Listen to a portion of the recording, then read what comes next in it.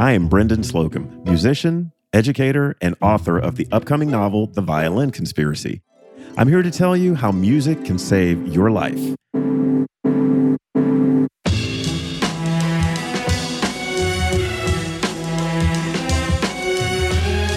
Each episode, I talk with someone whose life was also changed by music. Since I'm a classically trained musician, many of my guests might come from that world too. But, fair warning, I also rock out to Outkast and Lenny Kravitz and everything in between. So no matter what kind of music you listen to or play, you're in for an interesting, inspiring, and lively conversation. My guest today for our Season 1 finale is the one and only Victor Wooten. A 5-time Grammy winner, Vic has hit the worldwide scene in 1990 as a founding member of the supergroup Bella Fleck and the Flecktones. Victor has also become widely known for his Grammy-nominated solo recordings and tours. Among other things, my homie Vic is a husband, a father, a teacher, a published author, a magician, and an acrobat. He's won every major award given to a bass guitarist, including being voted Bassist of the Year in Bass Players Magazine Readers Poll 3 times, the only person to win it more than once. In 2011, Rolling Stone magazine voted Victor one of the top 10 bassists of all time. I am really happy to share this conversation with my new homie, Victor Wooten. Mr. Victor Wooten. Yes, sir, Brendan. I would like to first thank you for giving us your time and sharing your time and talents with us. Thank you so very much. I appreciate it. I'm honored. Thanks for having me. All right. Hey, you know what? I'm going to try my best not to be a fanboy and do this professionally. I'm going to try. No promises, but I'm going to try. I'll do the same. I looked up the things that you're doing. You're doing wonderful things, and I appreciate that. Wow. Thank you so much. I would like to welcome you, Mr. Victor Wooten, to How Music Can Save Your Life. I'm really happy that you're here and happy that you've agreed to talk to us today. Happy to be here. I'm honored. Thank you. Right. All right. So I'm going to go ahead and let you know that a couple of good friends of mine, David and Lonnie Bickley, saw you in concert a couple of months ago. And all they could talk about, we had them over to dinner, all they could talk about was how awesome your performance was and just what you could do. And I have a couple of questions from them. I told them that I would say, you know what, I'm interviewing Victor Wooten, so I will be happy to ask him those questions. But those come later in the show. So David and Lonnie, there's your shout out. I would like to ask, how is it that you got started doing everything that you do? And was there a particular person or event that inspired you? Yeah, there's a group of people, and it's my brothers mostly, that got me started in music. My way of looking at life came from my parents and my brothers. My 4 older brothers are like 4 extra parents. I'm the youngest of 5 boys. My oldest brother, Reggie's only 8 years older than me. So there's Reggie on guitar, Roy drums, Rudy saxophone. They're all only a year apart from each other. So 2 years between the 3 of them. And then Joseph is 3 years older than me, and then me. So when I was born, literally, they needed a bass player. They already knew. Wow. Yeah. So did you gravitate towards bass? No. Well, I mean, it's like saying, did you gravitate towards English? Oh, okay. Your whole family was speaking English. You didn't know. You just did it. My whole family was playing music. Wow. So, you know, if we have an older sibling, male or female, when we're very young, we look up to them. Probably our whole lives. We look up to them. I had 4 older brothers. Before I even had a memory, my brothers were playing music, and they'd be sitting around jamming, you know, and I'm, 1 or 2 years old, but there would be a little toy plastic Mickey Mouse guitar. No one had to tell me that was for me. I knew. So I would just, bounce on my chair and jam with them. And by the time I was 5, we were out gigging. From what I'm told, I was 6. In the early 70s, when we were on a tour opening for Curtis Mayfield's Superfly tour. I tell that to people, and they're like, wow, you were 5, you were 6? The real story is my brother Reggie. When I'm 2 years old and Reggie's showing me where to put my fingers, he's only 10. Oh, my gosh. So think about it, Brennan. How many 10-year-olds do you know that have the empathy, the foresight, the know-how, the care, the patience to teach their little brothers? Because he also taught Joseph how to play keyboards. Reggie's only 5 years older than Joseph. He taught Joseph keys and he taught me bass. So that in a few very short years, we're out on a major tour. Wow, that's awesome. So early on in your career, which sounded like sounds like it started around five years old or so. What was one of the most significant challenges that you faced, and how did you overcome it? The biggest challenge that I can remember is sitting in the room having to practice a song. Reggie's teaching me a song, and I'm little. So some of these songs are hard. But Reggie's so encouraging. He would always say, yeah, it's hard now, but, just sooner than you know it, it's going to be so easy. And you're going to look back on this day and laugh because you thought it was hard then. And this is a little kid talking to me. In my mind, he's an adult. And Right. he's only, he's 12, he's 13, he's 15, telling me this stuff. But in many cases, Brendan, I'm sitting inside, maybe we have a wedding we've got to play or a gig somewhere, and I've got to learn this song for the bride or whatever. So I have to learn it. And Reggie's working with me, but I can look out the window and see my friends playing flag football or, two-hand touch football or freeze tag in the yard. And I want to be out there, but I got to learn this hard song. That's really the main challenges I can remember, other than having to stay up late and I'm on stage, literally sleepy, falling asleep, but I'm still the bass player. Incredible. So it sounds like your parents was it that they were super supportively pushing you into this, or was it they just let you do what was coming naturally? Our parents were concerned with who we were or who we are as people. Number one, two, and three. That was it. Because they knew that if they could generate good people, it wouldn't matter what we did with it, because whatever we did would be being done by good people. That is amazing. That was their whole thing. My mom would always say, I heard this as an adult. She would say, you'll either raise your kids or wish you had. Oh, wow. That is a wise woman. Wow. Once we found music, or I should say once my older brothers found music, our parents cultivated it. They made it possible. Dad never put the car in the garage. That was for our music equipment. Dad, hard worker.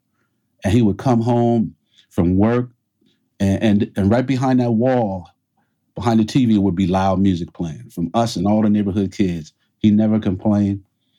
He would just turn the TV up all the way, watch his TV, drive us to gigs. He was our bodyguard. He was our chauffeur. He was everything. My dad, well, you can think about any parents of color in the 30s and 40s, 50s, what they were going through. And for a lot of men back then, the only way out was to join the military. And that's what my dad did. And he fought in the Korean War, but he would come home and still couldn't drink out the water fountain and all that stuff. So we learned about all of that. How did that affect you? Well, it affects me more now because I understand what was going on. Back then, it's just what it was. Right. Kids deal with anything.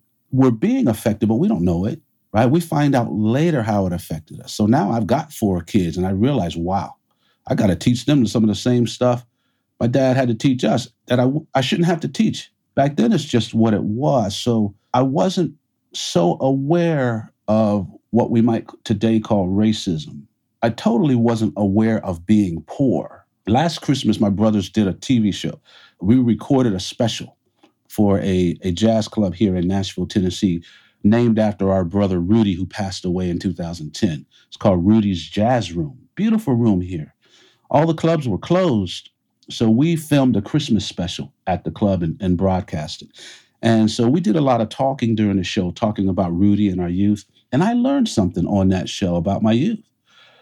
By today's standards, my mom would be considered strict. We never saw it that way. We just did what she said.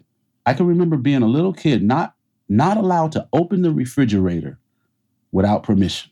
I found out during this Christmas special last year or the year before, I can't remember when we did it, that in many cases, the only thing in the refrigerator, Brandon, would be a jar of water. Oh. That's how poor we were. But I never knew. I never knew I was poor. We always had something to eat. Mom would always say God always provided. She would say she didn't always eat, but her kids did. That's why we weren't allowed. Mom didn't want us to see how poor we were. I look back on my youth now and realize how affected I was by it. Back then, you're just growing up. You're just doing what you do, being who you are. But there's so many influences And it's those influences that make us who we are today. Very true. Very true. That is an amazing story. And things kids today take for granted. It's just like you never would have made it back then. There's no way. They try some of that stuff you do now. I know. I hear people, a lot of my friends, colleagues, complaining about the pandemic. I'm not trying to go down that road with this conversation, but I look at what our parents went through and say, they'd be laughing at us if they were here today. It's like, what? All you got to do is, if you go out, wear a mask. Other than that, just stay home and watch Netflix, complain about it on Facebook. That's what you call hard? A saying my mom always had, whenever we talk about how hard our day was, she said, you ain't never picked no cotton. Oh. Okay. Well, she would put us in our place right away. Yeah, that stopped that real quick, didn't it? Yeah. Wow. We are definitely having first world problems right now. Mm-hmm. The first fact world that problems. we can complain about it in public with no fear of any retribution lets us know how good things are. We have work to do. It's not where it needs to be, but it's definitely not where it was. It would be a disgrace to our parents. No, I don't care what color you are. It would be a disgrace to our parents to sit here and say that things aren't any better than the way it was. Amen. But I would take this pandemic over the heavy Jim Crow era, my parents having crosses burned in their yard, my dad having to fight in a war when fighting on the ground was on the ground. I'll take this any day. There you go. Victor Wooten right there. What is your perception of the climate for Black musicians today? And do you feel like there is a divide between white musicians and non-white musicians? This country was built upon a divide. And I'm not trying to be negative or talk about racism, and condemn white people. That's not my goal. I'm just talking about what it is. The country was founded upon a divide. And the bad thing about the country is we haven't reconciled that yet. We haven't admitted it. The government's never come out and made an apology to any people of color. And we're still young. As a country, we're an infant. And we're acting like an infant because we're not reconciling that.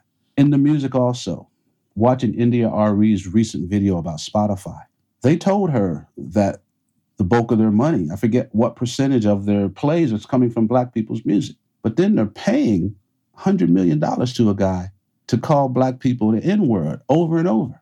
And then they say, well, to censor this guy would be wrong. There's people getting censored every day for saying much less than that.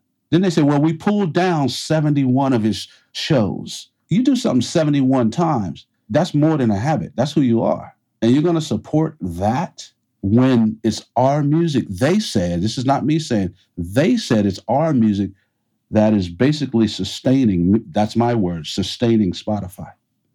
So there's definitely a divide. Like right now, Joe Biden, and I'm not Democrat, Republican, I just like you or I don't.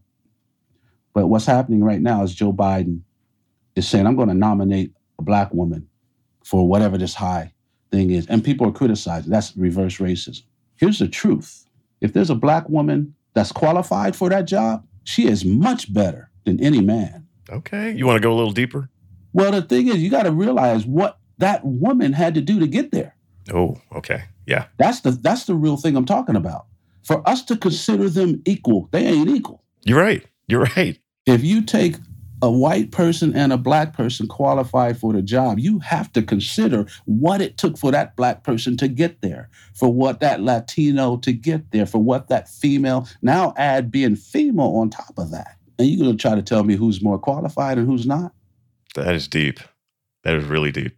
Wow. So what do you think a possible solution is? What do you think that we should be working towards? How do you think we should do that? My dad was really good at letting us boys know that not all, I'm just going to say it, not all white people were bad. Now, as a child of color, you have to learn things that people who don't have the same pigment in the skin, they don't have to learn. They can't even conceive.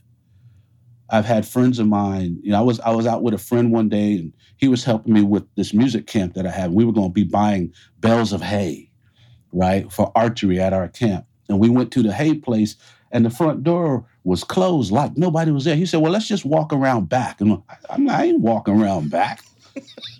Nobody shooting me, And he was like, you know what? I never even thought of that. He's, you know, a white guy, great guy, though, very conscious.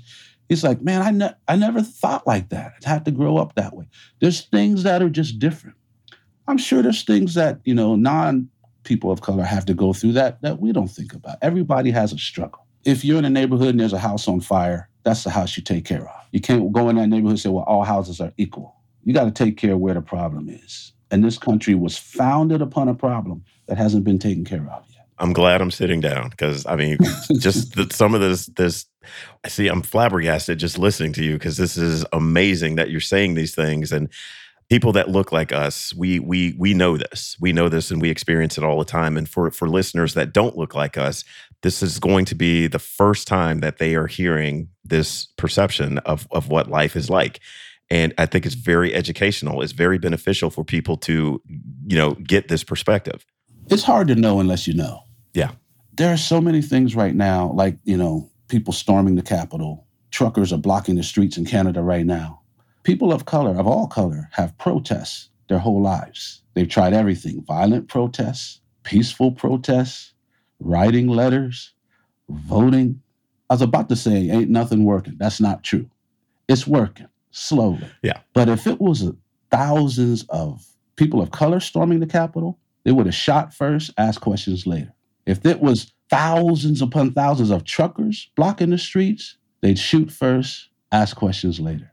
But right now, we got to have a committee to decide whether we can investigate the January 6th insurrection. Can we investigate this, right? If you commit a crime, Brandon, you're going to jail first. Mm-hmm.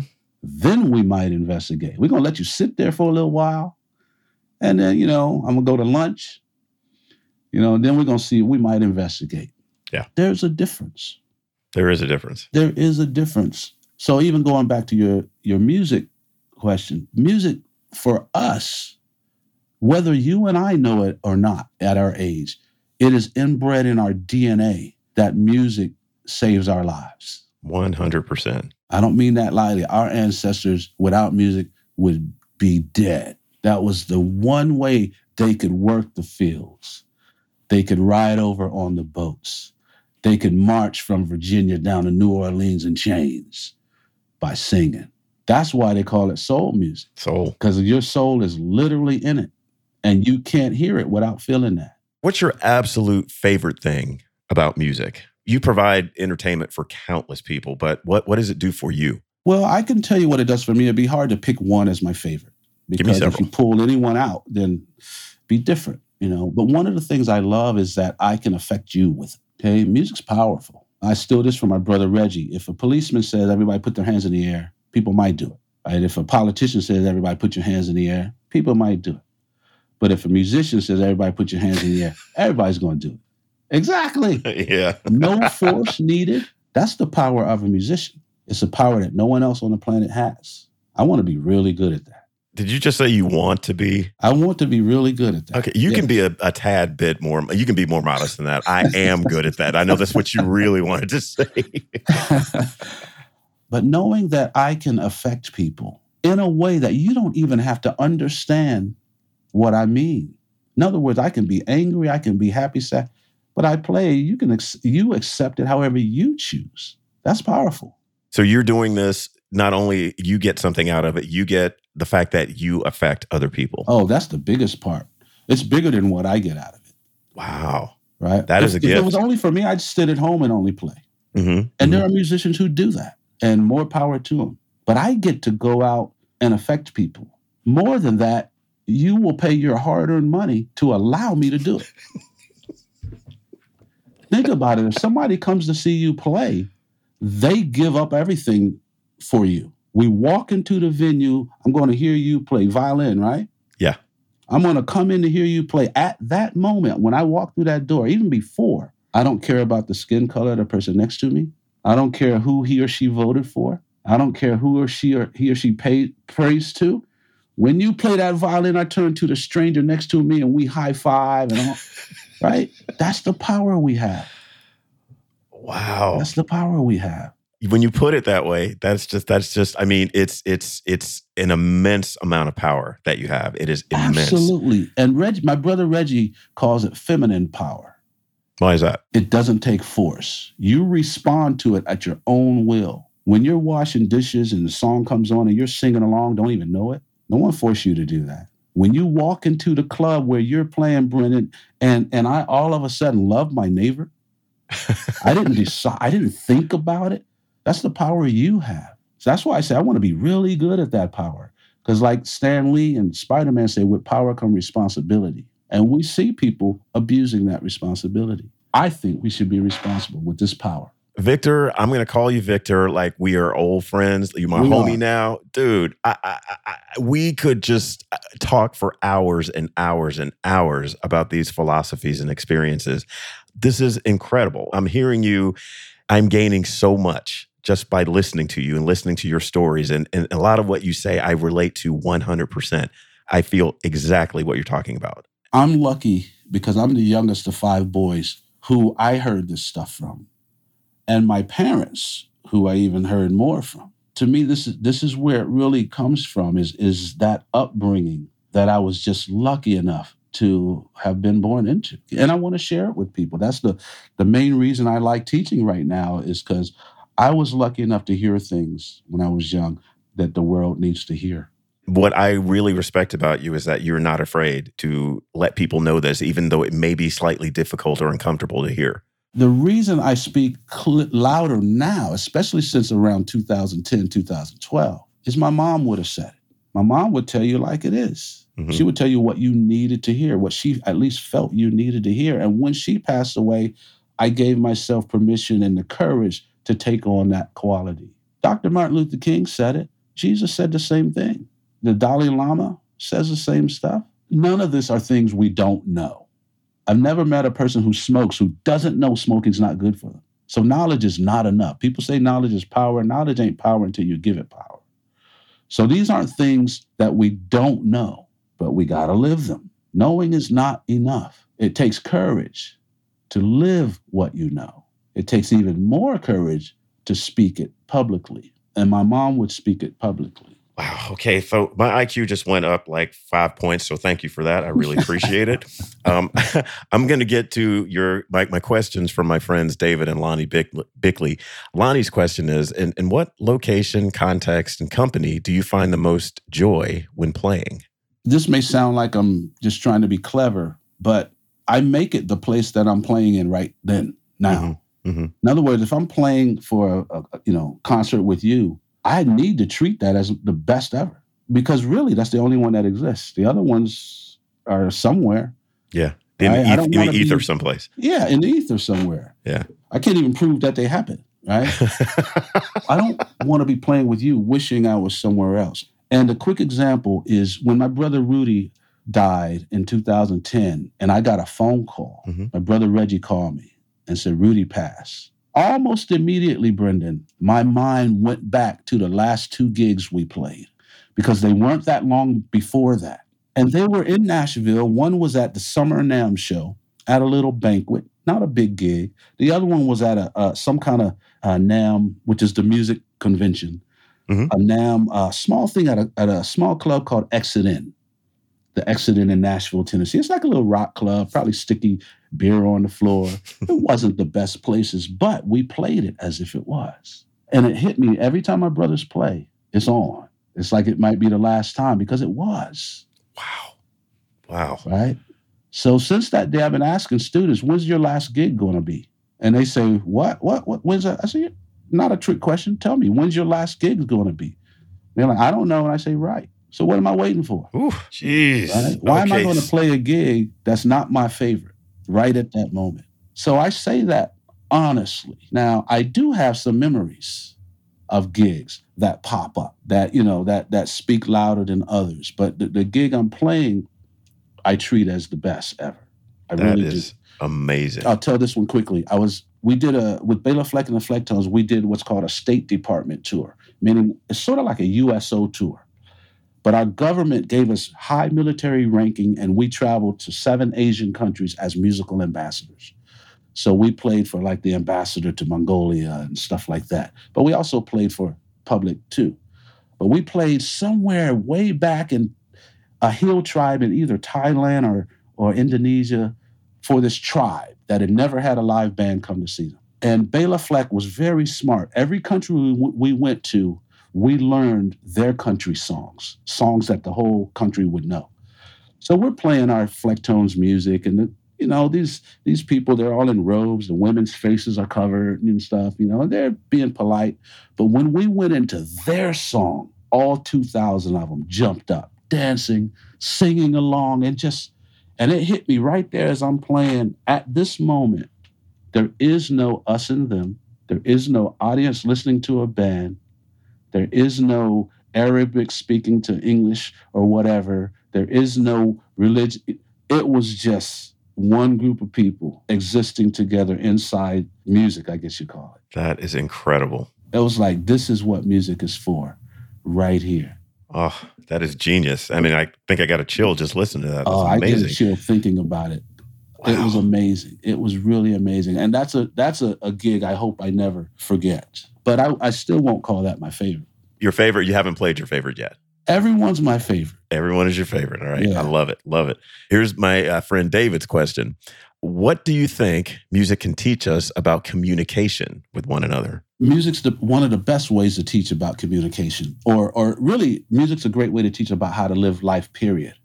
There have been studies done, many studies, and the studies show that if children learn, or children who do get into music at a very young age, learn how to exist in society better than people who don't. Because playing music's all about communication. Very true. So you learn how to listen.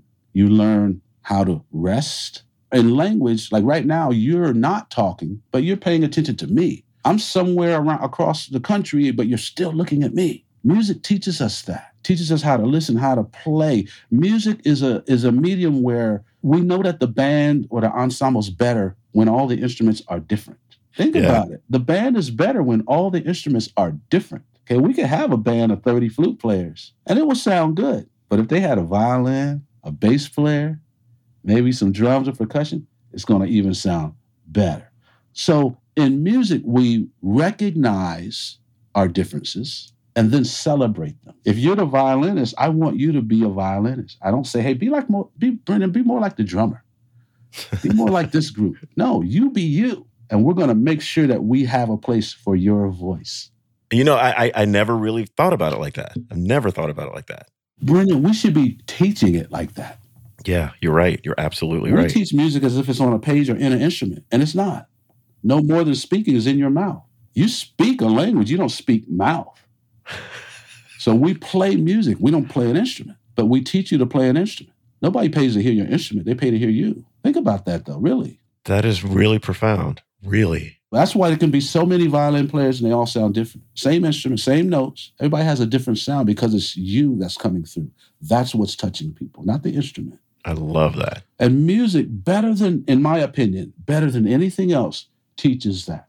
Now, we don't teach it as teachers, but that's what music is offering you. It's showing you how the world really is when we get rid of all this fake stuff. Okay, you're writing a book about this, right? Well, I need this wisdom in my life. I tell you what, a lot of it is in two books that I have out. One called The Music Lesson, came out in 2008. The other one just came out a year ago, February. It's the sequel to The Music Lesson. It's called The Spirit of Music. I put a lot of these thoughts in there, and I attribute it to a teacher named Michael who's teaching a young student who's like me. And the teacher's telling me a lot of this stuff. But I write that book as fiction, right? So I don't have to, I don't have to, what's the word? Defend it. Right. Or, I can just say, that's fiction. Like Star Wars or whatever. Nobody has to argue over whether Yoda's real.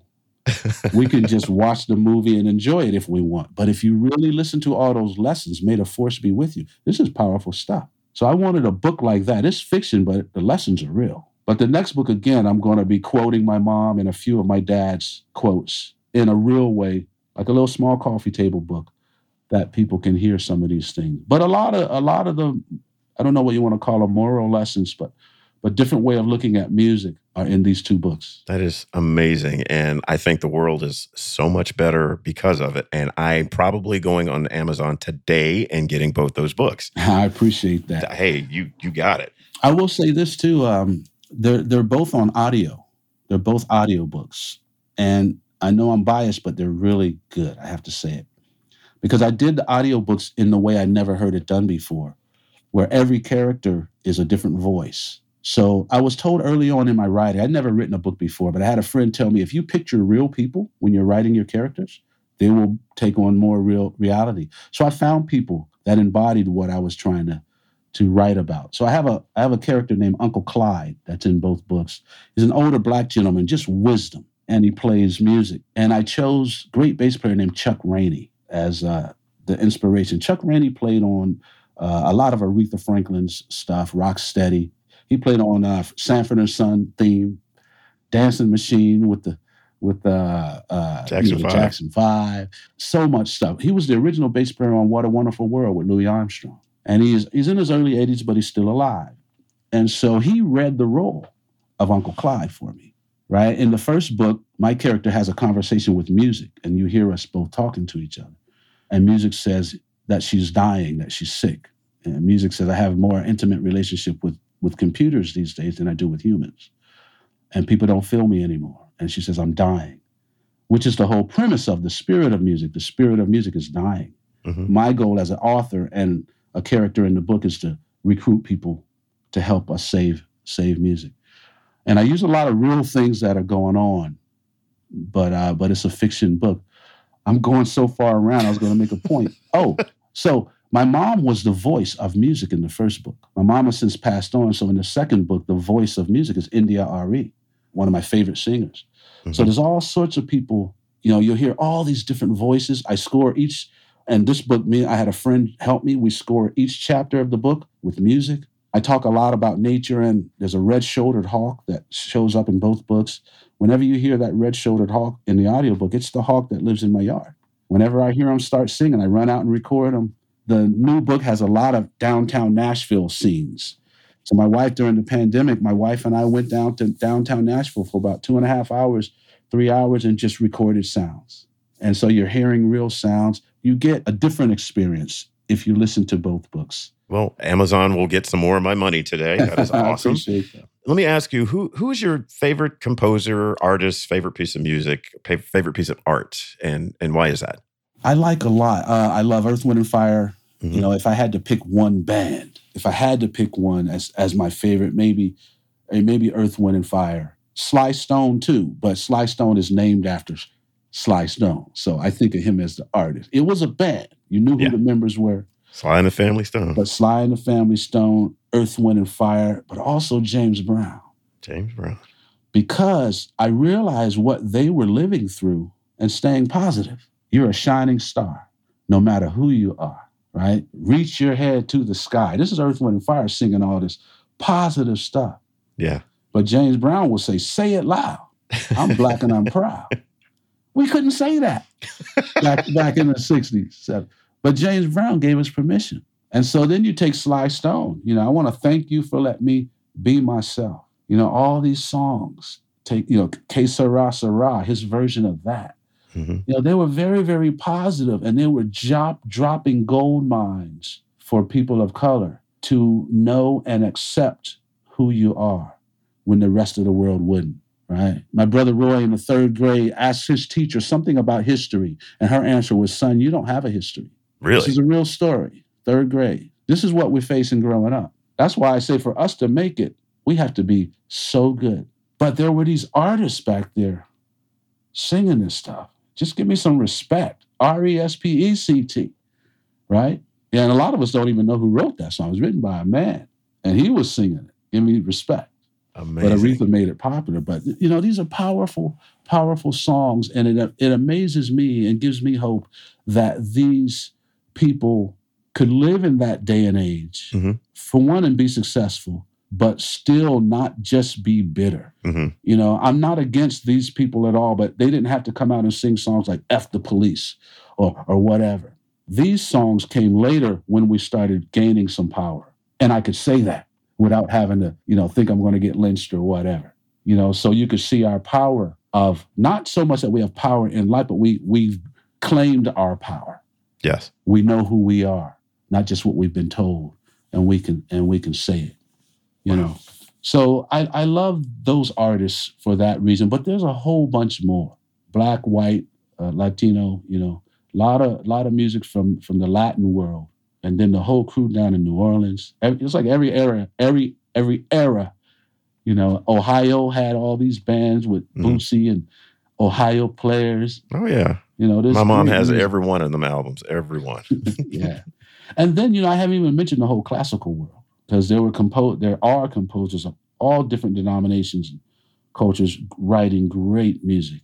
And I was lucky enough to be aware of some of that as a kid growing up too. That is phenomenal. Okay. Yeah, wow. Thank you again. And this is the part of the show where you get to ask me anything you want. Okay. I get to ask you. All right. I want you to fill in the blank with whatever word you want. I say music is, and you say? Life. Life. Give me two more words. Everything. Beautiful. Okay. Healing. Right. Life, beautiful, healing, everything. Yeah. We could keep going. Yeah, yeah, definitely. But check it out. You didn't. Your instrument's violin. You didn't say music's violin. Oh, no. You didn't say music is scales. No. All the stuff they make us practice. Yeah. Stuff right? I need to be practicing more, yeah. Right, but you need to be practicing life. Yes. You need to be practicing everything. Yeah. Because that's what we want our audiences to hear. That's what we need to play. In many cases, we forget that as soon as we pick up our instrument. Now it becomes about technique, the right note, the scale, the mode, what key are we in? No one in the audience cares about any of that. They want their life changed, right? They're escaping something, maybe. They want right? If that's what music really is, and as soon as we put our instrument down, we know, right? When we get up to dance in the nightclub, we're not dancing to the key signature. Right? Something's making us move, and it's invisible. That's what we play. And as a teacher, I made a vow to my own self that that's what I'm teaching. Okay, so I just had an addendum to my teaching philosophy now, and I can attribute it to you. That is amazing. And I'm not quite sure why I was been so wrapped up around, not experiencing that. And I'm going to share that philosophy with my students and everyone I come in contact with. Well, thank you. Well, but think about it. Think about it. When we learn to talk, do we learn nouns and verbs and all that stuff first? Or is it more important to have something to say? We never tell a child what to learn to say first. If the child wants more milk, they'll learn more milk first. If they want their mommy first, they're going to learn mommy. Yeah. We don't teach them. And if they say mommy wrong, we don't say, hey, go practice. Right? It's funny when we talk the language, but it's so common when we think of music. And we wonder why it's so hard. It's because we teach it and learn it in reverse. Rules first, play later. That's backwards. Yeah. Right? You're right. You're absolutely right. If we think about, and most of us teachers never find out what the student's goal is in the first place. We're just teaching them what we think they need to know. But if we think about it, nobody wants to hear your scales. If I'm paying to hear you play, right? Don't play me no scales. Right? You move me, you know what I mean? Yeah, that D major scale is not going to do it. Exactly. Unless you put feel into it. Yeah. Right? But those words you said, that's what music is. The rest are tools. Now, as a good teacher, we need to teach the tools. But in too many cases, as a teacher, we mistake the tools for music. And then we teach the student to do the same. They weren't that way in the beginning. They came to you because they heard somebody play. They saw something and they got moved. And all of a sudden, now I got to be right. That's why most people who start quit. No fun anymore. I'm not getting what I came in there with. And whether we can verbalize it as a child or not, we're coming in because of those words you just said. Life, everything, spirit, that's what the child is feeling. Don't get me wrong. People hear me say this and they think I say don't practice or the tools aren't important. They are important. But we learn to speak with our own voice. No one's ever told you to go find your own speaking voice. That only happens in music after we teach your own voice out of you. That's true. That's very true. It's very true. Yeah. And then we tell you to go find it again. I'm like, well, why'd you teach it out of me? But every person in life speaks with their own voice. because that's how you started from birth, right? As parents, we learn your voice first and encourage that. You can say things wrong. Paschetti, mommy, where's my blankie? Guaranteed your mommy's going to say, here's your blankie. They're going to say it wrong too because they know what you mean, right? But in music, we have to teach you to do it right first. And being right has screwed up too many people. Ooh. Okay, Victor, you were my new homie. You know that, right? I'm just wondering if you knew. I just want to make sure that we're clear on that. Absolutely. Yeah, my manager sent me some stuff on you, and I was looking up, looking at the stuff she sent me, and I was like, okay, I like this guy already. Yeah. My man. All right. I mean, I can't thank you enough for spending your time and sharing your wisdom with us today. This has been an incredible experience, and I want to thank you from the bottom of my heart. And tell us right now where we can find you, what you have coming up. Absolutely. The best way to find out what I'm doing is my website, which is victorwooten.com. And Victor, V-I-C-T-O-R, Wooten, W-O-O-T-E-N, victorwooten.com. And that'll point you into all these different places that I have, like the online store. Yeah, I have, different shirts. There's books there.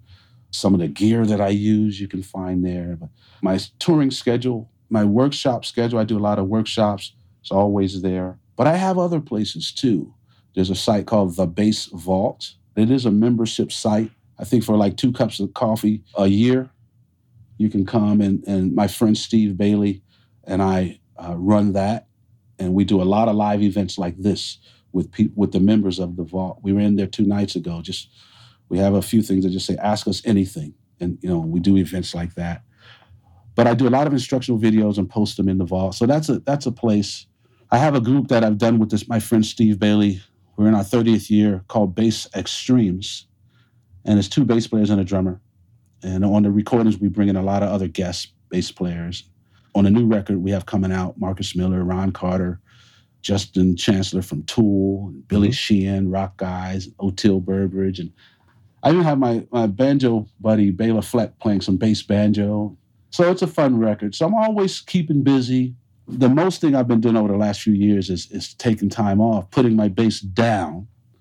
Right? Because most people know me as a bass player, but bass player is not who I am. That's what I do. My kids don't care about that. This has given me a chance to be dad, to be husband, to pet my dog, take out the garbage, get under the sink, unclog the sink. It's been fun to unpack my suitcase. So that's the main thing I've been doing lately is really taking care and nourishing who I am once the bass is put down. And many of us during the pandemic lost sight of that because many of us musicians don't know who we are without our instrument. And that was number one on our parents' list is who are you? Mom would say, what does the world need with just another good musician? She said, we have plenty. She said, what the world needs are good people. For me, because I couldn't do what I do all the time, this was a chance for me to work on who I am so that I bring who I am in a better fashion back to what I do. Words of wisdom from my new homie, Victor from my mom. And from Victor's mom, who's also now my mom. She is cool. He is cool. This is my homie. Y'all hear it, right? Y'all heard him say it. He just dapped me up like virtually. That was really cool. Victor, thank you so much for sharing your time and your wisdom. Thank you. I can't thank you enough. Thank you, Brennan. You shared the same time, man. And that's the thing that we all have in common. Don't care how much money you make, how talented you are, or how poor you are, or what your job is. We all have the same amount of time. But what we do with it is key. And for you to take your time, spend it talking with me, really means a lot to me. And I mean that sincerely. I appreciate it.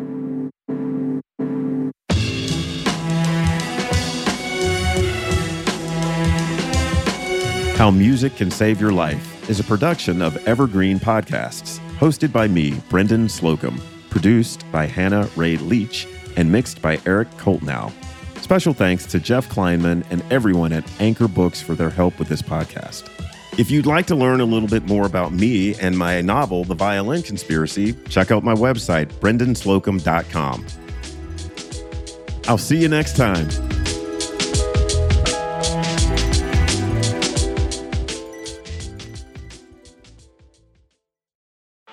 Bowie, Dylan, Marley. You've heard the names and maybe you've heard their songs, but what about the stories behind the records that made titans of music like these so universally loved and important? Join me, Josh Adam Myers, host of The 500, as each week I go through a different album from Rolling Stone magazine's 500 Greatest Albums list from 2012 with an incredible lineup of comedians, actors, and musicians, talking about how the music has impacted their lives.